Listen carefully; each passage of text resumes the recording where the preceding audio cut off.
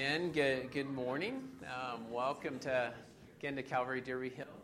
Dave, pastor here, and it's good to gather and worship. One quick thing that I wanted to mention, just an added bonus announcement, that I think we maybe do have it in the weekly, but the Longs Peak Baptist Association, kind of a larger association of churches in northern Colorado that we're a part of, they have a annual meeting coming up. I know that doesn't sound exciting, but there's a couple additions to that. It'll be at Bent Tree, which is here in Loveland, and at 2:30, Frank Trimble, I think some of us know Frank, some more than others. So Frank, he'll be doing a seminar on family discipleship at 2:30, like 2:30 to, I don't know, about 3:30, so in there. So that'll be good, and then at 3:30 to 5:30 is the meeting, and there's a meal afterwards, and you are welcome to that, to come and join us. And also Wade Williams, who's preached here a couple times, he'll preach during that time, that meeting as well. So we'll have some more, maybe next week we'll put together a little flyer, just a little more information so you are well informed, so you'll know what's going on with that and with that meeting coming up. Well, as we begin, one thing that we've done a few times in the last month is just take a moment, a quiet minute. I don't say a silent minute because it's hard to just have silence when you have kiddos and different things going on, which is great. It's okay. But just a quiet minute before the Lord. And I have a couple verses, I think. Anthony, you can back it up just... Probably many of you are familiar, not all of you I'm sure, but familiar with a Christian music artist his name is Steven Curtis Chapman. He's been around for a little while. I can remember in the 90s he was pretty popular. I remember in youth group we had a poster of Steven Curtis Chapman on our wall. He had this great mullet, and he'd be really fashionable now if he still had that. But maybe you know a little bit too of his story. He's one who has had some highs and some deep lows as their family. Their family who've done a lot of work also in China, and they have a orphanage that they've sponsored and they have in China, which is amazing that they have, and they've adopted a couple girls, maybe 2 or 3 from China. But they did have just a tremendous dark sorrow. It was back, I think it was in 2008, because I believe we were going through our training to go overseas, so I kind of remember that point, and hearing about how one of his kids was in a tragic accident, one of his younger daughters who was adopted from China, and that one of their boys, and I think they're pulling back out of the car, and they don't even know all the details, and it's all still kind of fuzzy in the family's mind, but their daughter was hit and died. And it took him through just this deep valley. And if you follow his songs and his albums, you can see that deep valley that he walked through in his family. And they wrestled through that. And they went through things they never thought they would go through. And a couple years ago, I believe, he wrote an autobiography that came out. And I listened to it on an audio tape, or not audio tape. You know what I mean, an audio on my phone. It was an MP3. You know, I remember listening to his albums on tape years ago in my '81 Mustang. It was pretty cool. Anyway, okay, back on the track. Okay, so audiobook. So, but he takes you through this journey, and our family then we listened to it all together, and it's about time to listen to it again. It's a good story of just God's faithfulness. But he begins the book and he talks about growing up in Kentucky and going to Paducah, Kentucky, where they had an amusement park. I know we've had roller coaster illustrations the last 2 weeks. We got to get back to it.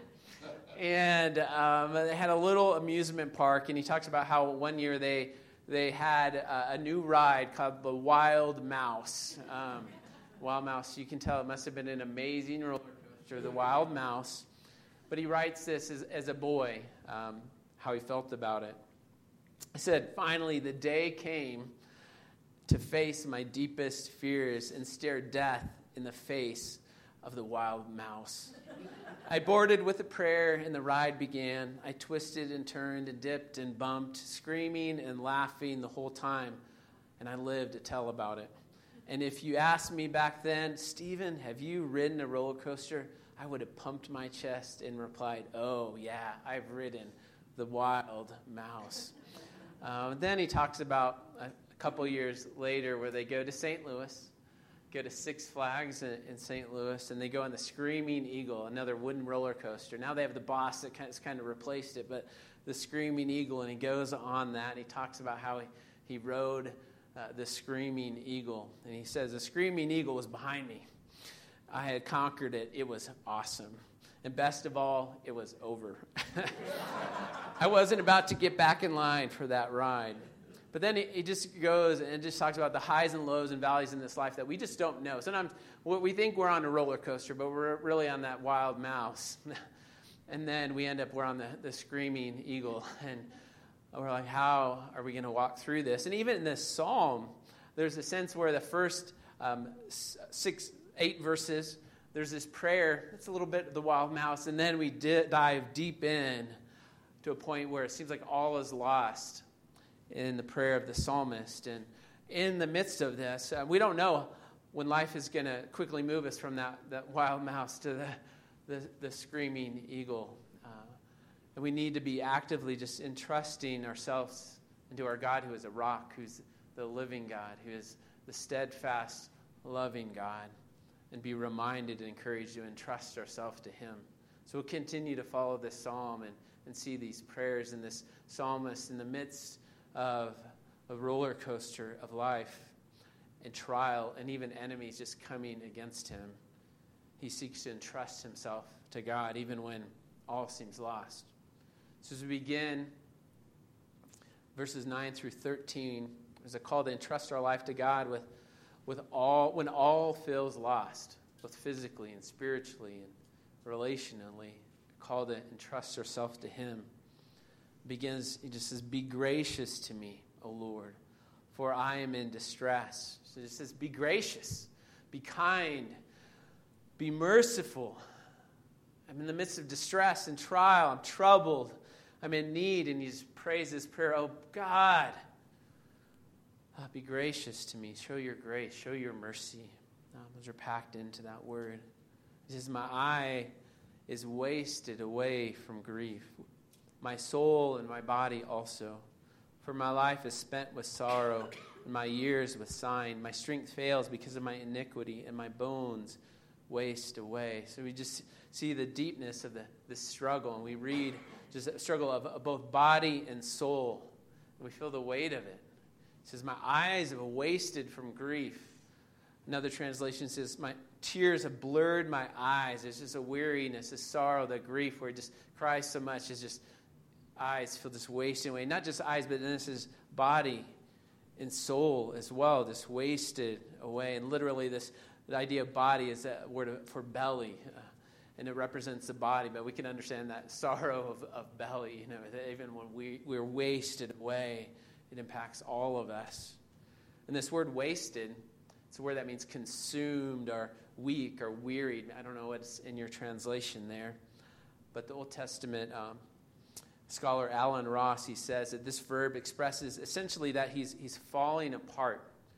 It's a word used for garments falling apart in pieces from us, from use, or from being moth-eaten. So clothes just wearing away, they've been worn so much. And I don't know about you, I have a shirt that's about 20 years old from Peru, this T-shirt that I just love, and Kelly will not let me wear it out in public.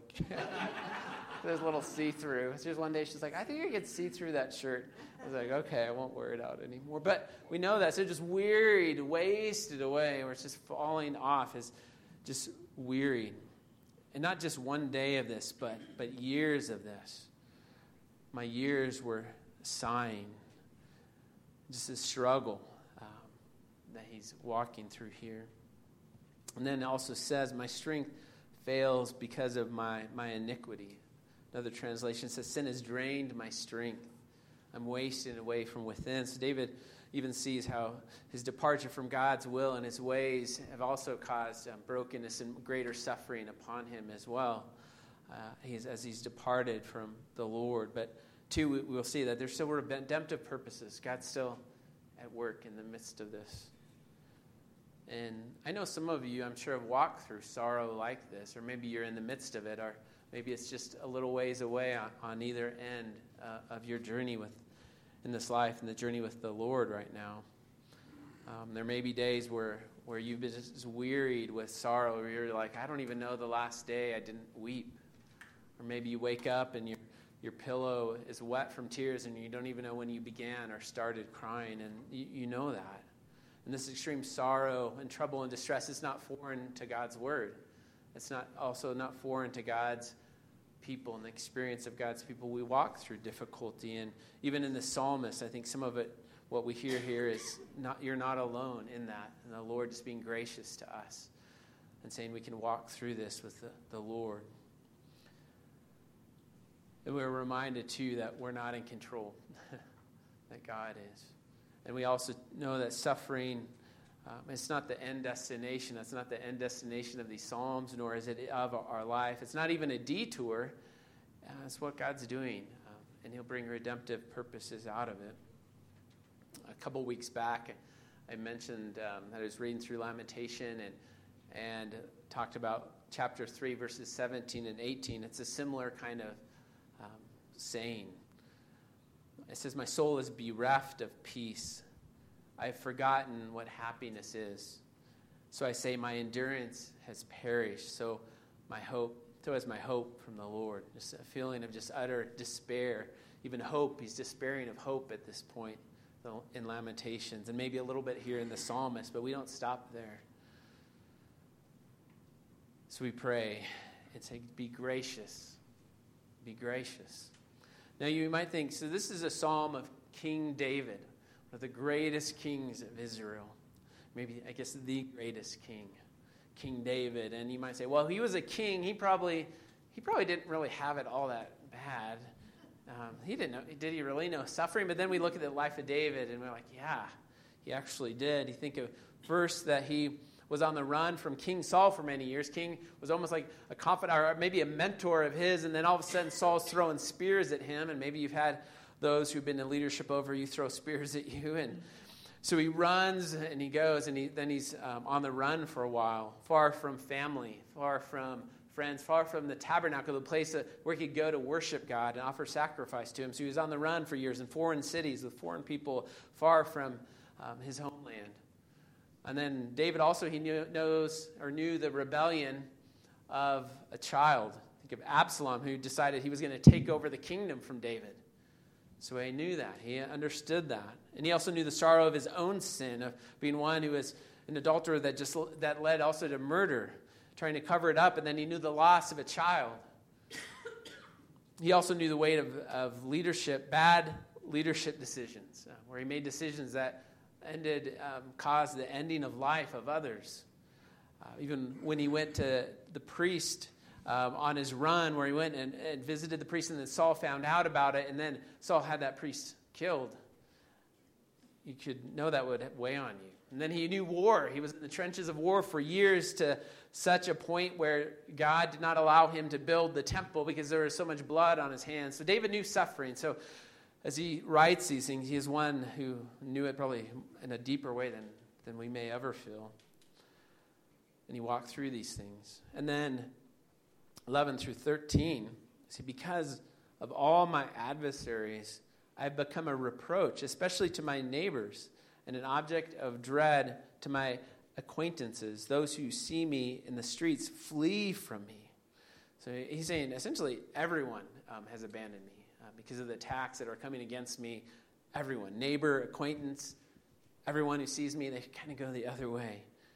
He says, I have been forgotten like one who is dead. I've become like a broken vessel. So he's one who's just discarded. He's damaged goods. And people who pass by just ignore him.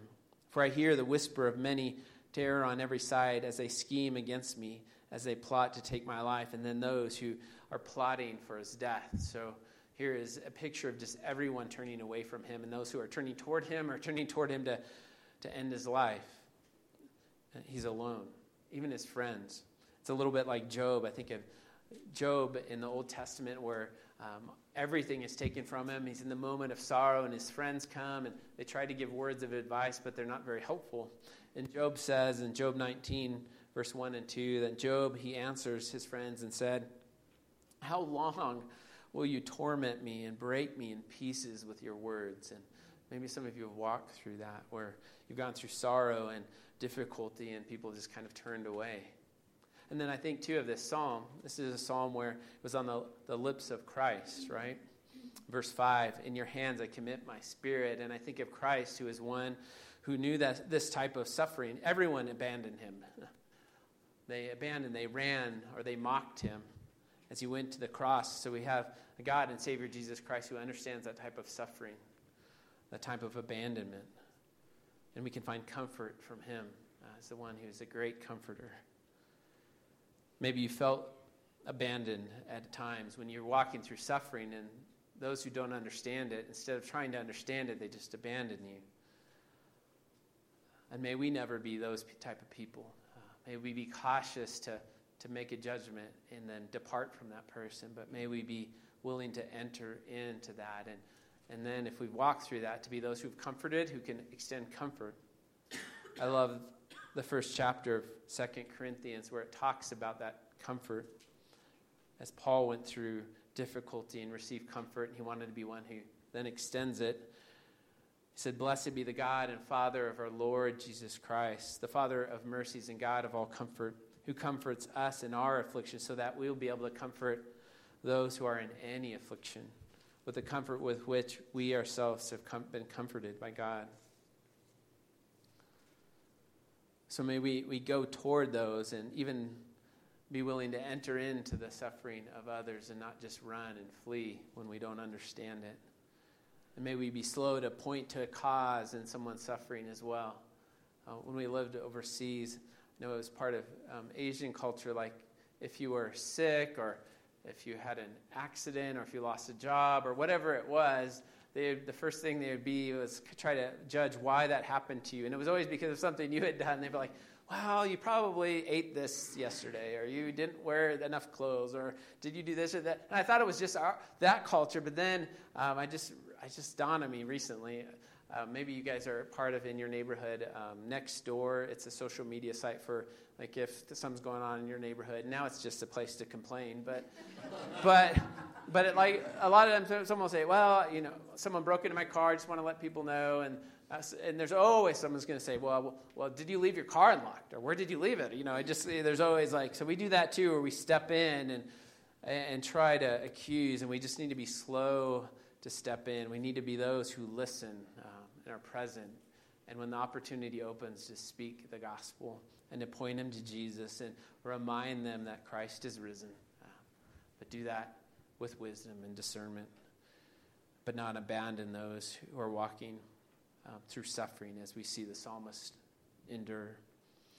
And then continuing on to verse 14 through 18, we're called to entrust our life to the sovereign and steadfast, loving God. Verse 14 says, "But I trust in you, O Lord. I say, you are my God." So there's this call of confidence where all is lost, and he still musters up, by God's grace, enough faith to say, "I trust in you." And may we pray for that, amen? That we can just pray, "Oh God, I trust in you. You are my God. My times are in your hand. My future is in your hand." Charles Spurgeon, the preacher of old, he says it this way of this verse: "David had the grand resource of faith in an hour of danger. He uttered a glorious claim, the greatest claim man has ever said. I say, you are my God. He that says, the kingdom is mine, makes a royal claim. He that says, the mountain of silver is mine, makes a wealth claim. But he that can say to the Lord, you are my God, has said more than all the monarchs and millionaires can speak. What more can we have? We do not have the world, but we have the maker of the world. And that is far more. There is no measure of the greatness. There's no measuring the greatness of that treasure. Amen? When we can say, God, you are my God, what more can we say? I was thinking about that too this week. I was reading it in Hebrews, just in my Bible reading time, and it was in chapter 13. And this is verse 5 and 6. It says, keep your life free from the love of money, and be content with what you have. For he has said, I will never leave you nor forsake you. So we can confidently say, the Lord is my helper. I will not fear. What can man do to me? So he says, keep your life free from money. Why? Because we have a God who will never leave us or forsake us. We don't need the wealth of the world. We don't need all of those things because we have God. He is our God. I think there's an echoing of that in Hebrews, in the writer of Hebrews. Then continues verse 15. My times are in your hand. Rescue me from the hand of my enemies and from my persecutors. Make your face shine on your servant. Save me within your steadfast love. O Lord, let me not be put to shame, for I call upon you. Let the wicked be put to shame. Let them go silently to Sheol. Let the lying lips be mute, which speak insolently against the righteous in pride and contempt. So here it continues, and this cry, my times are in your hands, my future, my life, it is in your hands. He's seeking to entrust himself into the Lord, just recognizing these things and calling for the Lord. Just, Lord, may your goodness shine upon me. May your grace, your mercy, your face, your presence just shine upon me in the midst of this. Save me, rescue me, and how? By your steadfast love, that unfailing, never giving up, never stopping love. He says, save me, rescue me in your steadfast love. And he asks that the wicked then be put to shame. He's asking for justice for them. And he makes a petition best again on this love of the Lord and his justice, trusting in the Lord and his unfailing love, remembering that he is really one who is part of the covenant, the people of God. So we should pray this way, resting in the steadfast love of our God, and be reminding that because of what Christ has done, that we are rescued, and that we do have the great grace of our Savior's face shining upon us.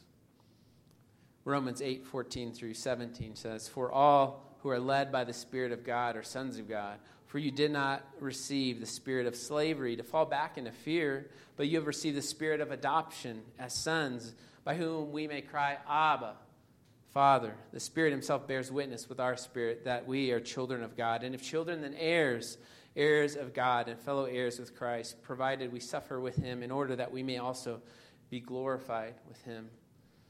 May we just be reminded of the grace that's been given to us and shed upon us, and that indeed our times are in his hands, and his face has shined upon us, that we can have life. Then verses 19-22, he continues, and we see we're called to entrust our life into the abundant goodness of God. And he breaks forth in praise here. So there's kind of a little bit of a shift as he begins to praise God, because he's seeing his goodness. He says, oh, how abundant is your goodness. And that sometimes happens where just praise breaks forth in the midst of our difficulty, even in the midst of times of sorrow, and even in prayer. Sometimes we might be just desperate in prayer before God, and we just know his kindness that's near to us. And although the trial might not be gone, we feel his peace that passes all understanding. And we see that abundant goodness of our God that he pours out upon us. And so sometimes it is that where there's a prayer a few verses earlier, a few words earlier in our prayer, let's be gracious, my eyes are wasting away. And then finally, oh, your abundant goodness. So we recognize that the Lord is merciful in prayer at times, that his goodness just shines upon us. It's a bit like going back to Lamentations. I read those verses where the writer was just felt like he lost all hope. He didn't know the last time he had happiness in life. And then a few verses later, he thinks upon truth. He thinks about the hope that he has in God. And he says, verse 21 in Lamentations 3, but this I call to mind, and therefore I have hope. So what does he call to mind? Be reminded, the steadfast love of the Lord never ceases. His mercies never come to an end. They're new every morning. Great is your faithfulness. Amen. That's a picture of abundant goodness stored up for us, that it's new every morning. He can pour it out fresh and new, stored up for those who fear him and work. So it's stored up for them and working for them, for those who take refuge in him. So this goodness, beyond measure, stored up goodness that we can bank on in the Lord. Even if our circumstance does not change, he provides daily mercies to enable us to walk through those, that he might do the work that he is doing in us and through us. And when we run to him as a refuge, remember, he's not some cheap papier-mâché type refuge that we've made on our own, but he's one who has always been and will always be. And we can rest in him, who's the provider of abundant goodness. And then 20, in the cover of your presence you hid them. From the plots of men you store them in your shelter from the strife of tongues. Just that protection, that storing, that rescue that we see in those verses. And he remembers those things. And then verses 21 and 23, he looks to the past rescue of God, the past steadfast love of the Lord. As we see, blessed be the Lord, for he has wondrously shown his steadfast love to me when I was in a besieged city. Being reminded that the Lord has provided in that trial, in that difficulty. I said in my alarm, I am cut off from your sight. But you heard the voice of my pleas for mercy when I cried to you for help. So he remembers in past. The Lord has provided for him. And it's good for us to be reminded and to remind ourselves, oh, the Lord did provide in that day. The Lord did provide through that season. The Lord did give me enough faith for that moment, and be reminded of those things. And I think it's good to remind ourselves of that abundant goodness that the Lord has provided and walked us through, even through these difficulties. And then finally, verse 23 and 24, call to entrust your life by loving him and waiting for him to strengthen us. Waiting for him in his strength. Same idea. Verse 23 through 24, love the Lord. Love the Lord, all you his saints. The Lord preserves the faithful, but abundantly repays those who act in pride. So there's just this first call, the first call of obedience, just to love God. And this foundation of our obedience begins with loving our God. And it's not a hard or maybe a checking off list type of obedience, but called to love him. Love our God. What a great invitation. Love this God who is full of steadfast love, the one in whom we can trust, the one who has abundant goodness stored up for us and is working for us. Yeah, let's love our God. Deuteronomy 6:4 through 5 says, hear, O Israel, the Lord our God, the Lord is one. You shall love the Lord God with all your heart, with all your soul, and with all your might. And then Jesus as well echoed these things as he was asked what's the greatest commandment in Matthew 22, 36 through 38. And he said, you shall love the Lord your God with all your heart, with all your soul, and with all your mind. For this is the greatest and first commandment. So called to love him. So we're called into that as we wait in this time of suffering and trials and difficulty. Called to love him. A call to follow him. And then, 2, as we wait upon him, we are called to be strong and let our heart take courage as we wait upon the Lord. And as we wait, we anticipate that rescue, and we don't wait in our own strength, but his strength as well that he gives us as we wait upon the Lord to rescue and to redeem even that situation we're walking through. But we can wait upon the Lord and be strong and take courage in his strength. So we're reminded to take courage. We're reminded in these Psalms just of all these different truths to entrust ourselves to this one true and living and loving God who is a true refuge and a fortress. And we're called to anchor just our identity of who we are deep down in the steadfast love of God, to anchor our identity deep down and say, you are my God. and be reminded and say that we take our refuge in him and that we trust in him and that my times are in your hands, and be reminded just even to say and to preach and to tell our heart these things, because we need to be reminded of these things and anchor ourselves down too in the deep identity that we have in Jesus Christ, one who suffered for us on the cross, and even cried out these words of this psalm, into your hands I commit my spirit. But then he didn't stay on the cross, but rose again victorious, conquering death and sin, and be reminded that we have new life in Christ, and that we can rest in him as one who has said, come to me, all you who are heavy laden, weary and heavy laden, and find rest in me. And be reminded of the truth of one who cares and calls us to himself. So may we just dig deep in these Psalms and be reminded of these truths. I mentioned Stephen Curtis Chapman and how their family walked through deep, dark sorrow and struggle, and you hear it in his songs and his words. And now, though, he is one who's becoming a great comforter as well. Just recently, I think, maybe just a few weeks back, he wrote a new song that was released called Don't Lose Heart. And I think this is one. Sometimes we need to be this person, these people, these type of people. Let me just read some of the words from the song. Another sleepless night, praying hope comes with the morning light. Right now, you're feeling like you've lost this fight, and fear is screaming out your name. When you say, God, help me, you're wondering if he's even listening.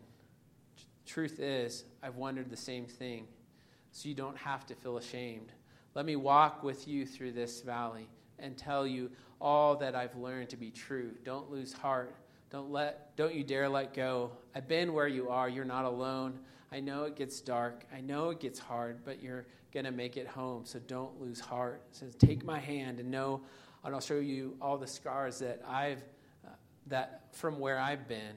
Remind you how we both know how this story ends. I know you'll do the same for me. These afflictions, they're only temporary. They're going to turn to glory beyond compare, so don't lose heart. So just one who's walked through it and walks others through as he points to Jesus, that there's this unfading glory that we find in eternity with Christ, and be reminded of that. May we be those type of people walking with one another. When some of you have walked through that, you can encourage others who are walking through that to not lose heart. May we look to the Lord and be able to together say, you are my God. I trust in you. You are my refuge, my rock, and my fortress. Let's pray. Dear Father God, we thank you as we close out our time for the summer and the Psalms. Lord, we thank you for these words that do not get old, that they continue to speak fresh and new truth to us. Lord, we thank you that you are our refuge, our rock, our fortress. We thank you that you are our God. We thank you that our times, our future are in your hands. We pray to you now then, Lord, that you would be our rock, be our refuge, be our strength, and that your face would shine upon us. Lord, help us to grow in just rooting our identity in the truth of who you are and your character and the hope that we have in Jesus Christ, our Savior, who suffered but rose again victorious. Lord, help us to grow in being those who enter into difficulty and suffering of those around us, not just brothers and sisters in Christ, but those who are far from you, to enter into their suffering. Lord, help us to be prompted to enter in, that we might share of the true hope that we have that is unfading. Lord, give us eyes even to see those around us who need to hear of the hope that we have in Christ. Lord, I pray all these things in Jesus' name. Amen. Together we will continue and we celebrate, we remember, we give thanks to all that Christ has done for us. One who indeed did suffer, one who was abandoned, one who was mocked, one who was who had a crown of thorns placed upon his head and mocked as one who is supposedly king, but one who indeed was and is King of kings and Lord of lords. And he willingly went and died on the cross for our sins in our place, then rose again victorious. And we're reminded of that he is our refuge and our rock. He is the one that we rest in. So this morning we come and we celebrate the truth that for sinners Christ died. And that his body was broken when we take of the bread, and his blood was spilt taking of the cup. And we remember together, we celebrate together. We know that the face of Christ shines upon us as we trust in him. And this morning, if you know that you're a follower of Jesus Christ, that you've turned from your sins and you've trusted in him, then you are welcome to take of the bread and the cup. We have a couple stations up front and one in the back, and feel free to take part of the communion with us this morning. Or maybe you know that you're far from the Lord and that you have not yet trusted in Christ. We ask that you remain seated. And again, as always, you're not obligated to come.